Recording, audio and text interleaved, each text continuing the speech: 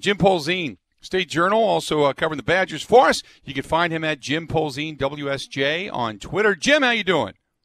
Good, Bill. How are you? We're doing well. So do you think they're going to have a game this weekend, or because there's a lot of bad news coming out of Minnesota right now? Yeah, you never know. And it's not even a daily thing. It's like an hourly thing where I could say one thing now and in an hour it'll change. It's just kind of the way things are in the COVID-19 era. It doesn't look good, certainly. I mean, Minnesota's already had problems all season long with players who are held out, and it only looks like it's getting worse. And Wisconsin had the same thing a couple weeks ago. Like, you try to get a handle on it. You have multiple positive tests lead to just more and more and more, and you got at some point you got to stop the spread before you can think about playing football. So I don't know the exact count of where Minnesota's at, but the fact that they are not practicing today, I think, is a really bad sign. Yeah, no doubt. So talk about this past weekend and what went so. I mean, I guess the question we asked a little bit earlier, is it fair to criticize them? Is it fair to really come down on them because a lot of their weapons weren't there at that contest? So you tell me what you saw that just went so wrong for them down in Evanston, Illinois. Well, I sat there at the game thinking I've seen this movie before because it seems like strange things happen at Ryan Field every time UW goes down there. So it shouldn't be all that surprising. I do think that not having Davis and Pryor was a game changer. That's the two most consistent wide receivers Wisconsin has. And, they just didn't have much rhythm without those guys to get open. And I really think that affected Graham Mertz. Now, that said, he started out pretty well in that game, and it looked like things were going along normal, and then he just, about second quarter on, things changed for him, and he was off. A couple of his throws were off, got picked off. Fumbles were an issue. It was not a good performance, and you can blame. There were some calls early that went against Wisconsin, but the Badgers had plenty of time to make up for those calls, and it was a poor performance, and it's one that's really almost certainly going to cost them a chance to play for a Big Ten title. Yeah. Now, did Graham Mertz, is this the first chink in the armor when it comes to poise because he didn't have his normal, array of weapons around him, that maybe there was a little bit of because I was watching his feet. He was doing a lot of dancing. I was watching him moving a little bit. Was this the first time that maybe we saw a little bit of a chink in the armor when it came to poise in the pocket?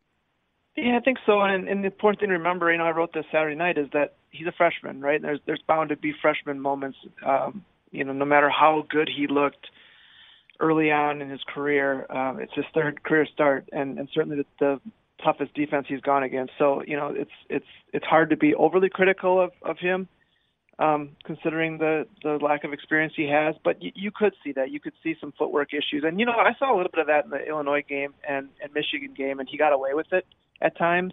He didn't get away with it the other day against Northwestern. It's a better defense. It's a more experienced, smarter defense, and you just couldn't get away with it. And then again, not having Pryor and Davis there just limited his options. And Jake Ferguson was banged up for a good portion of that game too. So between that and a running game that isn't totally consistent yet, that's a lot of red flags there that Wisconsin's offense had to overcome. And it didn't score the last 50 minutes of the game after the Mertz to DK long ball that was successful. So it was a slug.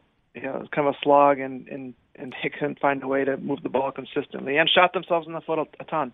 Mm-hmm. I was going to say the inability to run the football consistently has become they're relying on the arm more so than they are on the run, and that's a complete flip-flop for what Wisconsin has been known for over the years.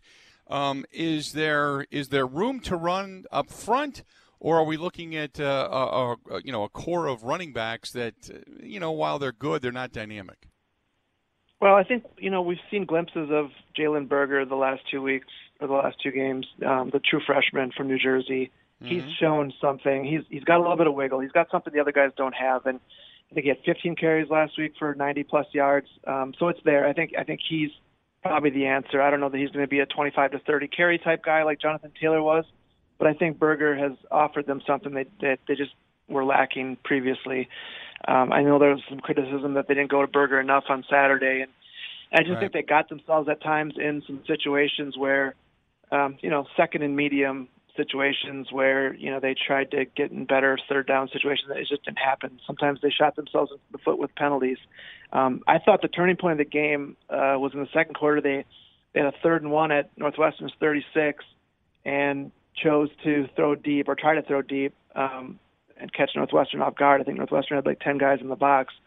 And Mertz got sacked for a 2-yard loss, and Wisconsin punted from the 38 instead of trying to go for it. I just thought that was a real switch in momentum. I think Mertz's numbers fell off after that, and clearly Wisconsin's offense was, never really good after that either. And so that one play, that one decision, I understand why Paul Chryst did it, but it certainly backfired on them, and that was a turning point in the game. Has some of the I've been watching the last couple of days, and has some of the criticism that, the Badgers are good, but they're always going to have that clunker. Paul Chryst is always going to have that one game that trips him up. Is that criticism warranted? I just, if you look at college football today, very few programs have a sure thing. You can always talk about Alabama. You can talk about Ohio State. You can talk about right now Clemson, maybe Notre Dame to a certain extent, although Notre Dame seems to have them more often than not. I don't think it's a fair criticism to knock him as a head coach that he's always going to have one of those clunkers. Yeah, and I don't even know if I'd throw this in the clunker category. Illinois last year, losing down there as a 20-some point favorite, that was a clunker to me. This one's a pretty good Northwestern team. They haven't lost yet. Pat Fitzgerald has a history of having teams that are smart and tough, and this, they had a really rocky season last year, but they've bounced back. They've got a really experienced group, especially on defense. They got a quarterback now who's you can count on. So I think this is a good team. I think it's certainly a top 20, top 15 team, and so losing a road game there is not something I would call a clunker. Could Wisconsin have won? Yes, certainly, and did plenty of imploding on its own to lose that game. But I don't know that I would put this one so much on Paul Chryst's inability to avoid clunkers. Not to use not having two receivers as an excuse, but it certainly is a factor when two of your better playmakers are on the sidelines watching instead of being out there. So, I think and the other thing too, this whole season's weird. The lack of an off season. I think you're seeing week to week around college football that strange things are happening. It's really hard to predict what's going to happen week to week. And, I think Wisconsin ran into a good opponent and, couldn't overcome that. And, it certainly changed how you look at this team. I mean, you were thinking, hey, possibility to go undefeated during the regular season and play Ohio State for a chance to go play in the playoff. And now that's out the window with this one loss. So it's kind of changed how you view this team. But I don't know that it's changed how I view Paul Chryst as a coach necessarily. Real quick before I let you go, a lot of gloom and doom being spouted about the basketball season, the NCAA basketball season. Give me your thoughts, because I know they're talking about limited travel, and I know they're trying to stay close, but traveling is traveling. I don't know. It's more window dressing at this point. It's about keeping your guys safe and how you're going to be able to do so. And I thought football was going to be tough, but certainly college basketball seems to be really running into a lot of problems right now. Yeah, and I got a story running tomorrow kind of along those lines of how, it was challenging to put together a schedule. And now comes the hard part is playing that schedule out as it's written. And I think even the most optimistic people at UW are being realistic that, the 27 games on their schedule it's probably not how it's going to look at the end of the season. There's going to be some hiccups and changes and cancellations and stuff. They have testing on their side, but that also means that, one positive test within 2 weeks of a game is probably going to wipe that game out. And they're getting some of these teams, Eastern Illinois, Arkansas, Pine Bluff, on campus the day before they'll get tested, and the day of also of games. Again, one positive test and it's a cancellation. So, I think it's just going to be kind of a day-by-day thing. Like I mentioned at the top of this interview, it's you can ask me something at noon, and the answer might change by 3 o'clock, because I just think there's going to be so many moving pieces. And the one thing I think Wisconsin has on its side is a veteran, mature team that, went through a lot last year and is probably not going to be frazzled by cancellations and a pandemic. It's a group with a good head on its shoulders, and I think it'll be able to get through that. Now we're just going to see how many games they can actually complete this season. Jim, great stuff. Appreciate it. If you get to, enjoy Minnesota, and if not, we will talk again soon, okay? Thanks, Bill. Take care.